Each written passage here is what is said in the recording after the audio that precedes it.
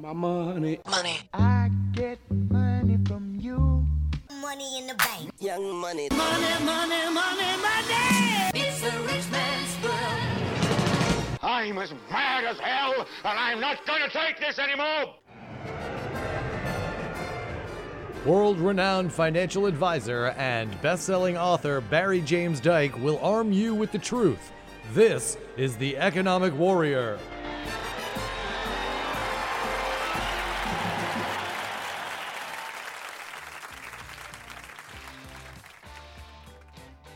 Please note, the opinions expressed on this show are of the individuals who speak them, and not necessarily of Portsmouth Community Radio, its members, or Board of Trustees. Amen. And we have a wonderful guest on today. We have Bob Hydeman from Dallas, Texas, and we're going to talk about his book, Don't Run Out of Money, A Shot Across the Bow, which is about the the kind of the bubble we're in right now. And so, Bob, you've had you have this new book, Don't Run Out of Money, A Shot Across the Bow, and you have a fascinating story. Could you give our listeners some about your background, about growing up in Pennsylvania and then going to Park Avenue and with your dad? Your dad was a friend of Walt Disney. Could you just bring us up to date on that?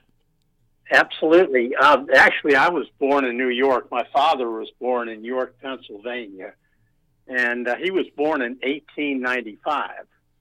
So we're talking about 122 years ago. I'm 81 years old, so I've got a lot of perspective going back in time.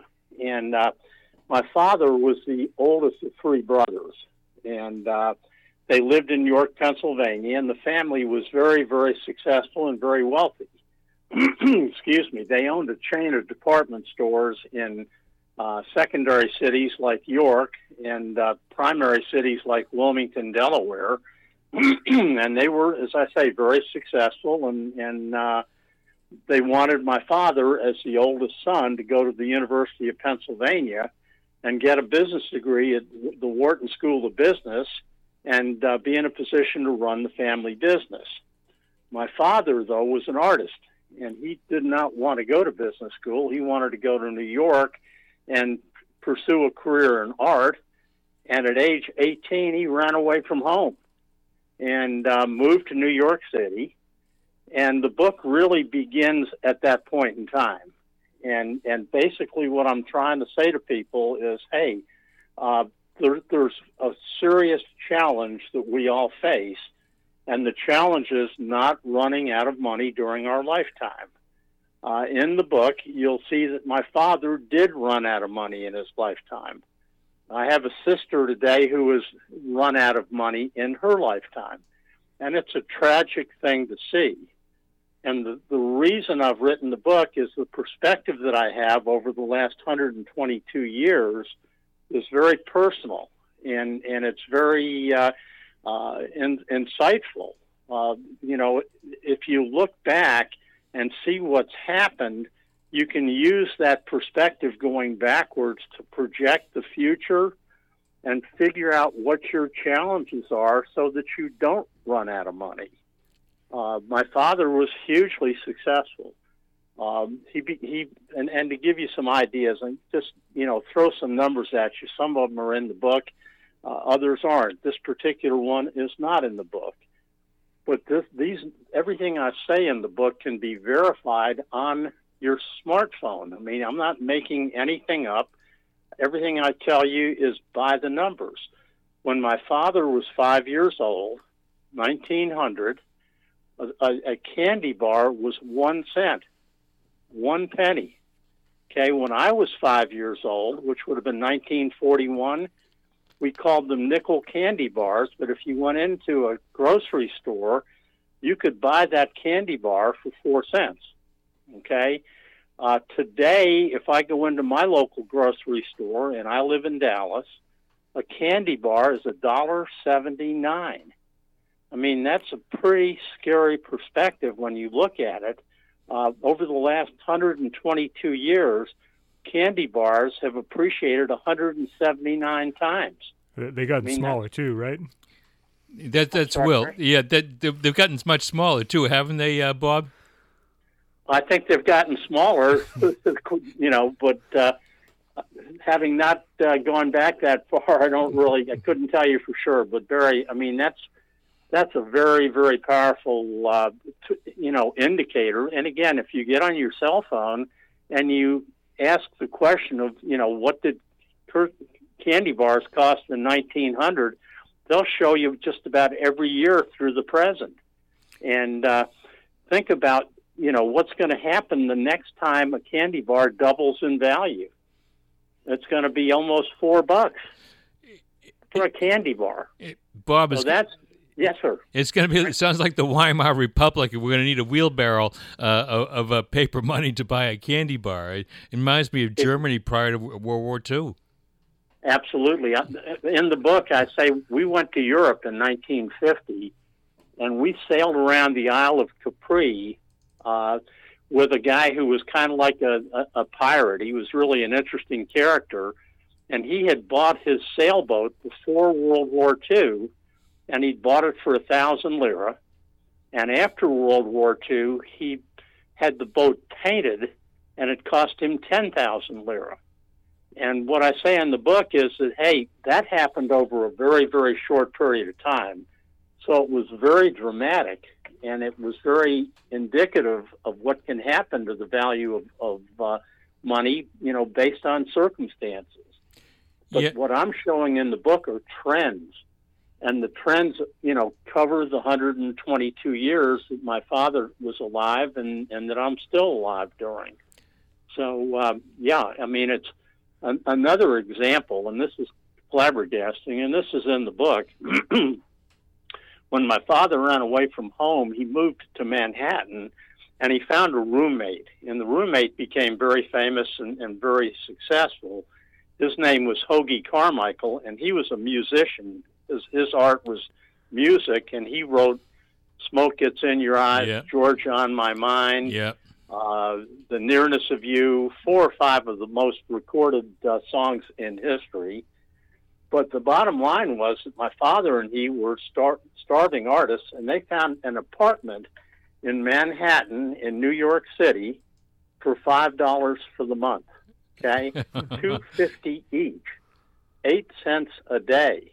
Okay, and the landlord was making a profit on that lease at $5 a month. Okay, my father ultimately moved to Park Avenue in New York City, and we had an apartment at 1088 Park Avenue, and you can Google these addresses, and my father's rent there was $300 a month. But when I was born, my father was almost 42 years old. When I was born, they needed to add a nanny. My mother had a maid who was also, a cleaning lady and a cook. My father had a chauffeur and a butler. The chauffeur and a butler. And I needed a nanny, and I needed a room. So they had to move to 565 Park Avenue, and they took the whole floor at 565. The interesting thing was that the rent in both those apartments was the same. It was $300 a month. Today, if you Google those buildings, and by the way, our apartment had to be cut in half because it was too big for most people to afford, and apartments in those buildings are running $7 million and up. The buildings have been co-opted. You can't lease in them. You have to buy, and they're in the, that range of $7 to $10 million. And your dad was friends with Walt Disney too. I in the book, by the way, you can get the book on Amazon. Don't Run Out of Money. But your dad was friends with Walt Disney too. Am I correct? Walt Disney was my godfather. Yes. You can't get much closer than that. Right. And he used to send me presents for my birthday and for Christmas, and I was too young to remember Walt, but my father and Walt were very good friends, and my father was the art editor of different magazines at different times in New York City, and he would use Disney art and different things along these lines for covers of his magazines and that kind of thing. So, yeah, Walt Disney was a very close family friend and, as I say, my godfather. But so anyhow, Bob. But so we want to talk. We want to talk about the solution. So we're gonna have you on another 5-10 minutes. Then we'll take a break. And then we'll have you for the duration of the show. But so in any event, so you so why did you write this book, Bob? I wrote this book because I'm very, very concerned about the future of our people. I wrote it particularly for my kids and my grandkids, but an extension of that is everybody in America. People need to realize what the trends that have been accumulating over this long period of time are going to have on their future. And most people have a short-term perspective, and most people are very optimistic and upbeat, and they live from day to day, and they don't realize how quickly time passes and how very fast they are going to become middle-aged and ultimately elderly. And if they don't prepare for that old age, and if they don't recognize the trends that they're challenged by, they're not going to do anything about protecting their old age until it's too late. And I want everybody to read this book and understand the trends that are so pervasive, and they're very positive on one hand, but they are very challenging on another. One of the trends is longevity, and I'm very grateful for longevity. I'm 81 years old, and I'm very lucky to be alive. But I also, realize that longevity requires you to be able to support yourself for a much longer period of time. And another trend is that people get laid off younger and younger. And if you're laid off and you live longer, you've got a lifespan that you need to be able to protect that could run 25 or 30 years. And if you haven't done something to create cash flow for yourself and build some security for yourself, when you get laid off at 55 or 60 or 65 or whenever, if you're going to live to be 90 or longer, there's a 25, 30-year time frame there that you're going to have to figure out a way to support yourself. And this book outlines these trends and explains the challenge and explains some alternatives that you might have that could help you survive through a lifetime. Bob, I'd like to ask you a question. One of the things which it came, and you're kind of preaching to the gospel here, to the choir, if you will. But one of the things which I really got from this is that you really have to be. It's kind of the old American, Yankee American. You really got to learn how to be really self-reliant because, and I've learned this from my own personal career and other people as well. And thank God I've been self-employed for a long time. But business is it can be very cool.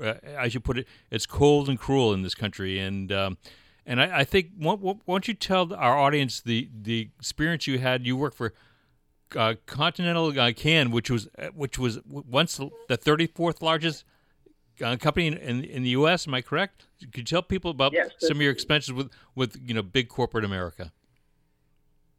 Absolutely. It was the 34th largest company in America. It was the largest packaging company in the world.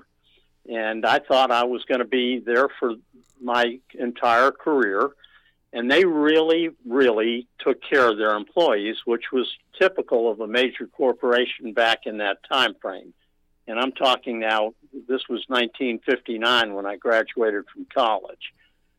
They had, a disability insurance policy, a life insurance policy. They had a retirement plan. They had stock options and profit sharing. They treated people as if they were family, and they acted as if they wanted to keep those people forever. They had fringe benefits on top of fringe benefits, and it was really a great feeling to know that, hey, if I had a baby, Continental Can was going to pay for that baby. Or if I had some kind of an illness, I had major medical and I was covered. And it was a great deal. But what happened to Continental Can is what's happened to so many major companies in this country. They were a sophisticated old company, and they had a lot of people who were of retirement age. And those people who were of retirement age had a pension plan with Continental Can that cost Continental Can a lot of money. And every year that pension plan got bigger and bigger, and that top heaviness got more and more invasive. And Continental Can couldn't compete with smaller companies who didn't have these huge pension expenses. And when you can't compete, you can't stay in business. Continental Can is out of business. I mean, I was shocked when we went on an austerity program, and we were told that we could no longer expect any raises or any promotions. They couldn't afford to pay us, and they went out of business. This is years ago. But look at what happened to General Motors. If you told my father that General Motors went bankrupt, he wouldn't begin to believe it. The same with Chrysler. But the same thing happened to them. They couldn't afford their pension plans. And health care has become so very expensive. Companies have gone away from all these benefits, and they don't take care of you the way they used to. And they don't expect you to stay with them from the time you leave school until you retire. They know you're going to continuously change jobs. There's nowhere near the loyalty, and there's nowhere near the security that old companies used and major companies used to provide their employees. So you really have to think about taking care of yourself. On top of that, and this is another trend, we are building huge debt, national debt. And this debt is becoming absolutely, it's a cancer financially. I hear politicians say the United States is the richest country in the world. Well, how can you be the richest country in the world when you have $20.5 trillion worth of national debt? They say this country is not bankrupt. Well, my understanding of bankruptcy or being, bankrupt is having more debt than you can afford. And certainly our country has more debt than it can afford. If you divide our national debt by the number of people in America, it's over $60,000 per person. And that includes everybody who was born today and people who will die tomorrow. Each one of us owes $60,000 against the national debt. Most of us don't even come close to being able to pay that. If you were a lender, would you lend somebody who couldn't pay you back more money? You know the answer to that. We're going to be in a position where nobody's going to want to lend us money. And if you think that the company you work for today is going to keep you on forever, and if you think the federal government is going to be there to take care of your health requirements and your Social Security and things like that, those things just can't continue. They are going to become like a Continental Can or General Motors or, any of the companies, and there are thousands of them, that fell by the wayside because their overhead killed them. And our government's overhead is killing it. And on top of that, the numbers exponentiate. My father bought a house in Rye, New York in 1941. He paid $13,750 for the house. Yeah, what's that today? His original offer on the house was $13,500, and he got countered at $13,750. If he hadn't been willing to come up $250, he wouldn't have gotten the house. But the first time that house doubled, it went to $27,500. If you go on Zillow and you look up the house, it's now about a $2 million house. Unbelievable. The next time it doubles, it's going to be $4 million, and it's gone up 131 times versus what he paid for it in 1941. Think of what the numbers are going to look like futuristically as these numbers continue to exponentiate, and think of the amount of money you're going to need to make to support yourself in your old age. And it could be in the millions of dollars a year just on the basis of the trends I'm outlining in my book. You're in the great state of Texas, and I sell a lot of my books down in Texas. I don't sell very many of them around here, but but compounding the problem is that we have, so a lot of people are broke, and then we have the government employees that have their benefits are incredible. Am I correct?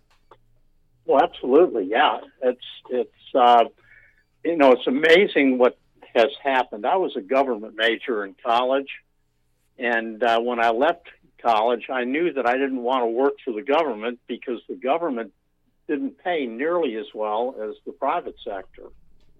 Today, that has flip-flopped, and government employees are making substantially more money than people in the private sector. And, our federal government has something like 2.7 million employees. And that's a huge, huge payroll. And the federal government, wants to take care of us. They also, want all the power in the world. But, hey, they can't afford it. We're having a problem right now, and it's the Obamacare or whatever the Trump administration comes up with, and everybody is arguing about, we're not getting this, and we're not getting that, and we're not getting the other thing, and the Democrats blame it on the Republicans, and the Republicans blame it on Obamacare, and the truth of the matter is it's not a political problem, it's an economic problem. Amen. The government spends so much money on everything it does that it can't afford to be in the Medicare business. It can't afford long-term to be in the Social Security business. The overhead is enormous, and look what's happening every day. We just got a huge bill that's going to need to be addressed for Puerto Rico. The island got annihilated. That's going to be billions and billions of dollars. Houston just took a huge blow with this most recent hurricane. The state of Florida did. All these things cost the federal government money, and the federal government keeps making promises, and FEMA keeps making promises, and FEMA's budget they're way over budget. They're basically bankrupt, but some way, somehow, the government needs to keep acquiring additional responsibilities. Then you look at what's happening in the world, and we've got North Korea, and we've got Iran, and we've got ISIS, and we've got Russia and China, and all kinds of challenges, and the country desperately needs to make a priority of our defense capabilities and our wartime capabilities. And the money doesn't just grow on trees, although, ironically, what it is, it's paper money, which does grow on trees, and the federal government just keeps printing money. And when you just print money, there's no economic value for what that money has been created for, and all it does is create inflation and dilution of the buying power of our money. And it's really a scary circumstance, and that's why reading this book is so important, and understanding what your challenges are and recognizing, as Barry said, that, hey, you need to be taking care of yourself, and you need to be building something for yourself that is going to overcome the challenges that you're going to be facing. As I mentioned earlier, I have a sister who is a very successful person.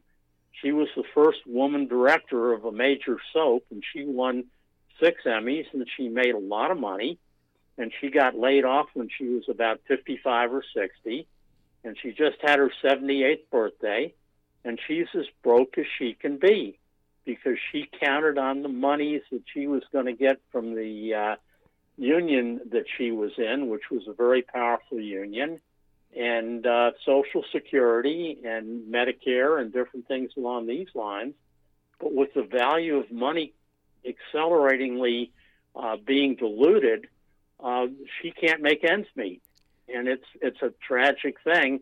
And I've got other responsibilities to my family beyond my sister. I can't support her. She's got to figure out a way, which she's beyond being able to do, to keep herself afloat. And that's a horrible admission on my part, but it's indicative of what I'm trying to say in the book.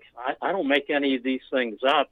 I'm talking about practical American history to depict what's happening in your future so that you can prepare for it and protect yourself. Bob, and I couldn't agree with you more. And this day of reckoning is going to be happening more and more. And unfortunately, the things with financial products and financial schemes, if you will, they have a long tail. But this will happen. And if you look at the collapse of Rome, you look at the collapse of the British Empire, the collapse of the Spanish Empire, the Dutch, you go on and on and on. It's overextending itself and spending too much money that they don't have in wars. And we're kind of the war machine. I think it would have been Afghanistan for 16, 17 years. But one of the things, Bob, which I thought was really a portion of gold in your book, because you're obviously asking people to become more self-reliant, being self-employed. And I couldn't agree with you more, Bob. This is how you and I get to know each other from a mutual friend, Rick Barry. But you mentioned the importance of contact capital for people. What do you mean by that, and how can people benefit by that? Well, you mentioned Rick Barry, and Rick Barry is a very high-profile guy, and Rick Barry is a very influential guy, and if I didn't have a relationship with Rick Barry, I wouldn't have a relationship with you. So knowing people and working with people and creating a value for your relationship with that person, and it's got to be a two-way street. Yep. You can't just have a guy that you are using because of his influence. You've got to be able to provide him with a value, too, to make the relationship work. So, the person who wrote the foreword for my book is Roger Staubach. Yeah, how'd you get him? Rick Barry introduced me to Roger. Oh, Rick Barry introduced you to Roger, really? Well, I was texting Rick Barry last night, back and forth, yeah. And that's what I mean by contact capital. Everybody you meet is a potential source of a benefit for you if you, in turn, can provide a benefit for them. So meet as many people as you can. Create as many relationships as you possibly can. You don't know who the next person you might meet might have as an influence on your life. If you have an idea and somebody else has, a vehicle, and you put your idea together with this vehicle, you could create a new company or a new value or something that is going to help you through the rest of your life. So people interacting with people and exposing yourself to as many people and as many opportunities as possible is an important part of making your future viable, because you may have to change jobs a number of times, and having those other people available to you and ideas available to you will lead you to your next opportunity. It's one of the things I say in my book that I think is really interesting, Barry, is the idea that there are an awful lot of businesses that are no longer viable because of technology. And technology is another trend, and it's an accelerating trend. And if you look at what the cell phone itself has done, it's eliminated so many things that are no longer necessary because they're available on your phone. You don't need a dictionary. Ask your phone for whatever word you want, and it comes up instantly with full definition. You don't need an encyclopedia. Basically, those two businesses have been put out of business. Nobody's buying them. There are no customers for them. Realistically, you don't need a watch. You don't need a stopwatch. You don't need an alarm clock. You don't need a GPS system. It goes on and on and on to the point you don't even need a landline. It's incredible, and in the book it just outlines, business out of business after business rather that has been put out of business by technology. And then you have globalization. That's another trend, and we're fighting competitively internationally for the ability to compete. Oh. There are a lot of places that we can't compete with because of labor costs and different things along these lines. Yeah, I have a question for you, Bob. Is eliminate the businesses that could be put out of business by technology or by globalization, or you may have a great idea technologically that could be your ticket. But you need to be aware of what's going on around you in the world, what has been happening, and where the trends are taking you, so that you can be prepared in the future to compete and survive. Yeah. Now, Bob, I have a question for you. Anyone who gets this book, by the way, Don't Run Out of Money, A Shot Across the Bow, which you can get off Amazon. Bob, you said that picture on the cover. You look pretty darn good. You're 81. You look awesome. And that's amazing what technology can do. And that's part of what that picture is all about. But Barry, I appreciate your saying that, and I'm just going to be loud for a minute. That's my fax machine. I'm sorry. Okay, technology. But anyhow, a question for you. So where did you get all this tenacity, Bob? I mean, where did it come from? Did you get it from sports? It was from faith, from family? Because you've been, people need to read it. So you've been through a heck of a ride. You've gone through disabilities, and you mentioned the importance of having the proper life insurance and disability insurance, because that carried you through. What gets you through all these storms? And we didn't even get into any of these things. Well, you talk about faith and sports. I was just an athlete, never of anything close to a Rick Barry or a Roger Staubach, but I learned that, hey, you have to compete, and what you need to do is take your competitive nature into whatever you do in the business world. And, I've been in sales most of my life, and I realized that, hey, I'm not a good enough salesman to go in and sell somebody something the first time I call on them. You have to go in and have a first call, and you may have to work on an account for 2 or 3 years before you ever see the first return. Yeah. And if you don't continue to work your tail off, and if you don't show tenacity, the alternative is to fail. Yeah. And that's not something I enjoyed ever doing. And I've got a wife of almost 55 years, and I've got kids in their late 40s and early 50s. And, if you quit, you let them down, you let your grandkids down, and you let yourself down. And in my opinion, letting my family down is unthinkable. So, and you don't want to let yourself down either. As I say, if you don't do something today and start pursuing it and preparing for the future, your chances of surviving at a level that's satisfactory to you diminishes terribly. So today is the day you need to start thinking about, where am I going to be, 10 years from now, 20 years from now, and, through the rest of my life. If you wait and wait and wait, you'll never get anything done. You got to start and pursue your commitment as early as you possibly can. Amen. Excuse me, Bob. One of the questions, great football coach said the future is now, and you're going to pay a dear price. And I couldn't agree with you more. And it's incremental. It's just one day at a time. It just keeps swinging. But one of the things which, so